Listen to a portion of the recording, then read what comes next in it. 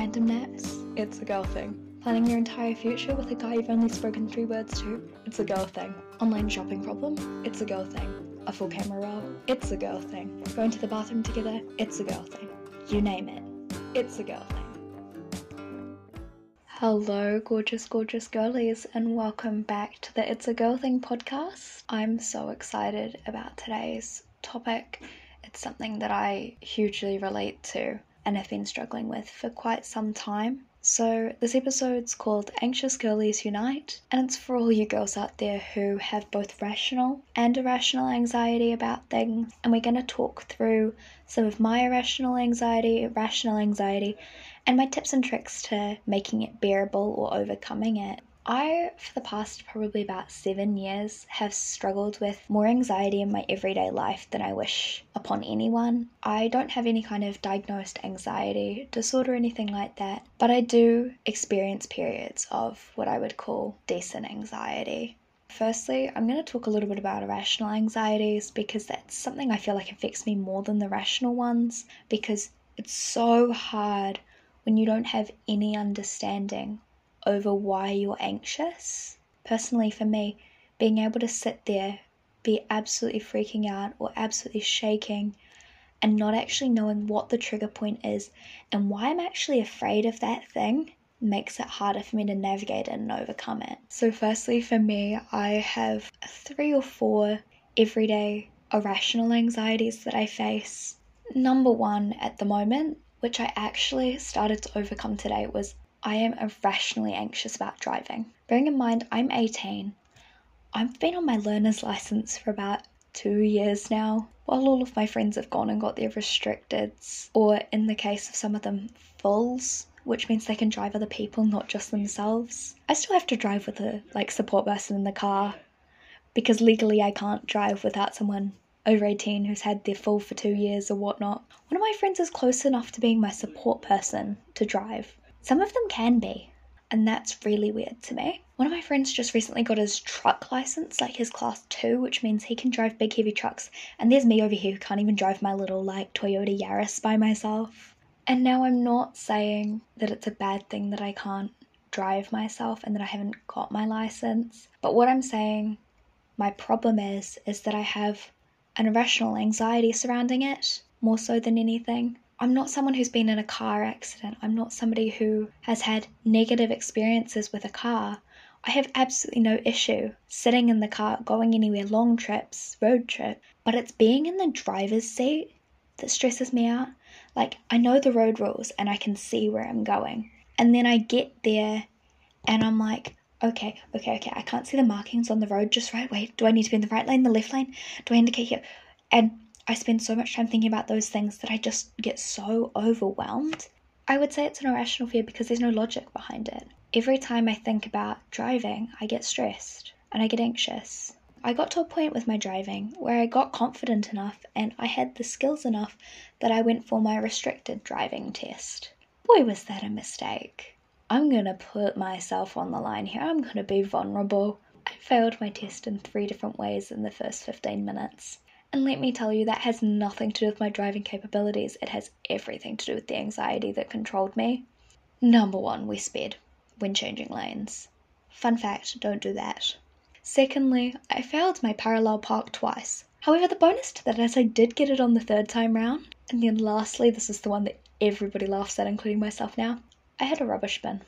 It was rubbish bin day, and somebody had left their little wheelie bin just a little too far out, so when I was pulling over after the first part of the test, my wing mirror clipped the rubbish bin and over it went. So let's just say any tiny bit of confidence I'd gained before my test went out the window along with every ounce of confidence in my body. However, in order to rebook my restricted, my parents and I made a deal that I'd have to have at least 1 driving lesson before that. And for some reason, the idea of actually having to do a driving lesson with an instructor was more terrifying than the idea of rebooking and failing the test itself. Once again, irrational anxiety, to the point where it took me weeks and weeks and weeks and weeks and weeks. It's taken me most of a year to book a driving lesson. I had my first driving lesson today. It took me so long to book it because every time I thought about booking it, I would get so anxious. I even had panic attacks. I had breakdowns solely because I was scared and anxious about this driving lesson. Bearing in mind I actually had no reason to be anxious,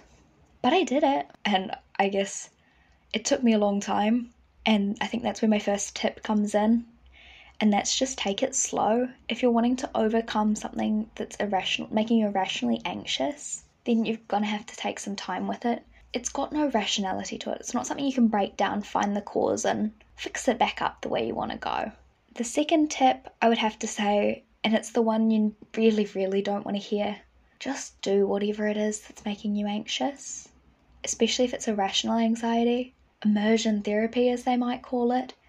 Just honestly do it. I put it off for so long, and I did it today, and I'm like, what on earth was I so panicked over? Because it was not that deep. My third tip for irrational anxiety would also be to find the right people to support you, because if you're not surrounded by the right support system, in my case this included the new driving instructor, as well as my family and my friends, make sure you've got people who aren't just going to make fun of you for your irrational anxiety, but support you in your own journey to overcoming it. Like, my parents have been really supportive, and I think that made it easier because I had to push myself into the uncomfortable position. It wasn't something they'd be able to do for me. And also, I took so long to choose a driving instructor. I searched on Google for every instructor in a 30-kilometer radius, so within my entire region. At every driving lesson company, every driving instructor, I did a deep dive on the internet, read all the Google reviews before I made my decision. And honestly, that helped me because at the end of the day I knew I'd chosen who I thought was going to be the best fit for me. And if that didn't work out, I just had to try a new one. But honestly, the guy who I went and did my driving lesson today, he was great. He made me comfortable, eased some of those anxieties, and I'm actually partially looking forward to going for another lesson with him when I can. Finally, my last tip is reward yourself. Overcoming anxiety is hard, especially when it has no reason. So take yourself out, treat yourself. Buy that dress you've been wanting to buy for weeks. Go out for lunch with a friend. Get yourself that iced latte. Honestly, just find yourself a little treat, a little way. Could be watching your favourite movie, a cute little date night. Just find a reward for yourself, because you've overcome something you didn't know how to overcome, and that in itself is amazing. I'm just going to list off a few other irrational anxieties I have so that you can get that these things are so different and different for each kind of person, but in my case they have no logic. So I'm also irrationally afraid of throwing up. I have no reason to be afraid of this, but it brings me panic attacks. I'm afraid of being forgotten places. Bearing in mind I was not a kid that was ever left behind. I'm an only child who's never ever had to worry about that. But I get so terrified that I go somewhere with people that I'm going to be forgotten, or that people aren't going to show up. And then this is the one that I'm really, really not ashamed of, because I shouldn't be ashamed of something that I'm afraid of or anxious about. But I'm terrified of moths. Yes, moths.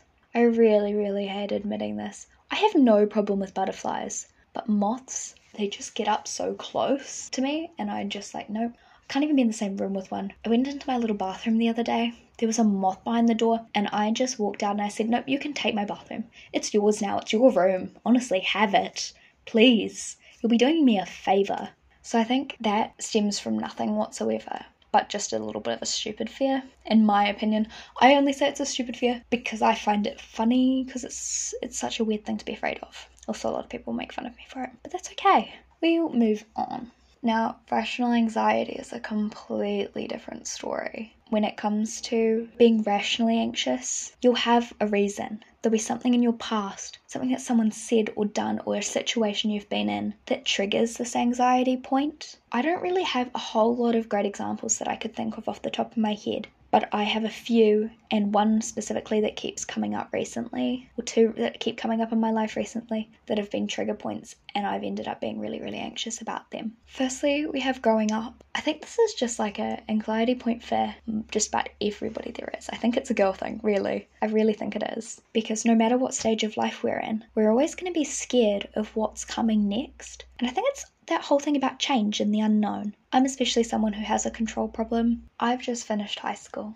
I am done with my education that's compulsory per se. And I'm getting tears in my eyes even thinking about it. Not even because it was like the best 5 years of my life. A lot of people talk about high school being the best 5 years of your life because of where I am in the world. We have 5 years of high school. But everyone talks about it being the best time of your life.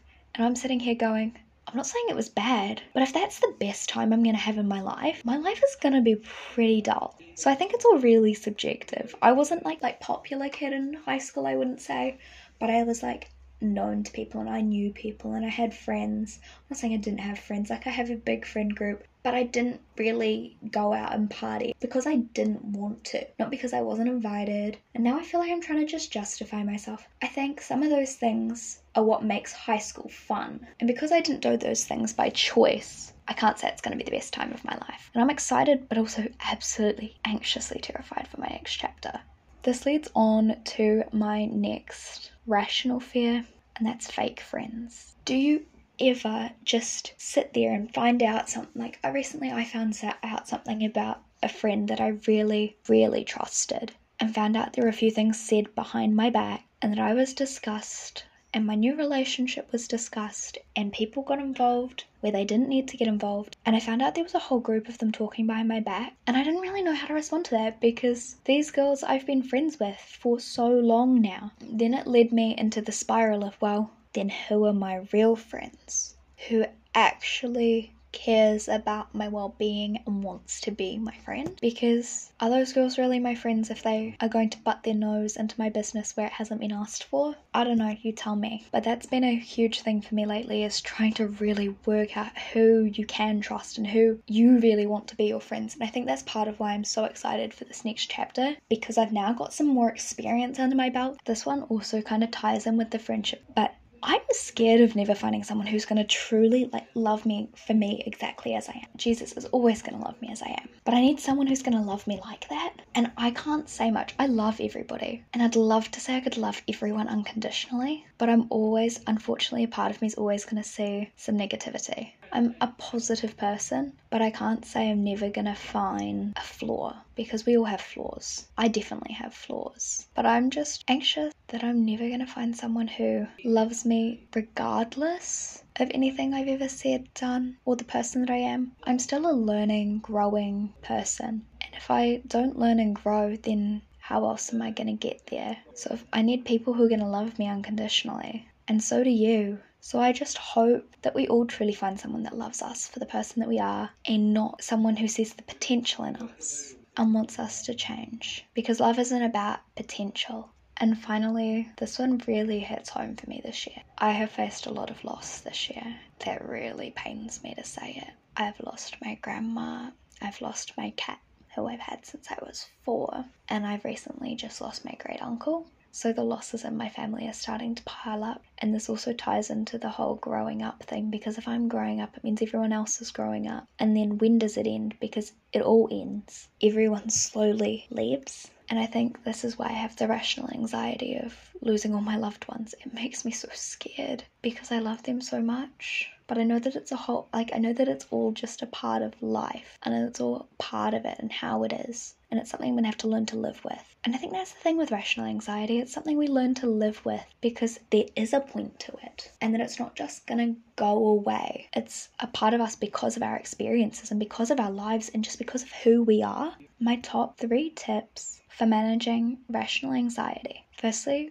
break the fear down. See if you can pull it apart and find the rational part in it. See if you can work out what experiences triggered it and how you can manage any situation that might come up that triggers it. It's easier said than done, especially if you don't fully know where it's come from, but you know it's got a trigger point. The second tip I have, find the positives. Okay, what's the positive behind my anxiety about fake friends? I would say I'm less likely to let myself get entrapped by fake friends because I'm so aware of it. If I focus on the positives, it stops me looking so much at what could go wrong about me being so anxious about it. And finally, if it's something you can follow the immersion therapy tactic with to overcome, do it, commit to it. Put yourself in an uncomfortable situation, because then it might not be an uncomfortable situation ever again, and reward yourself if you do. I just want you to know that it's okay to feel anxiety. It's a part of life. But if it's controlling your everyday life, please reach out to somebody. Seek help, talk to a friend,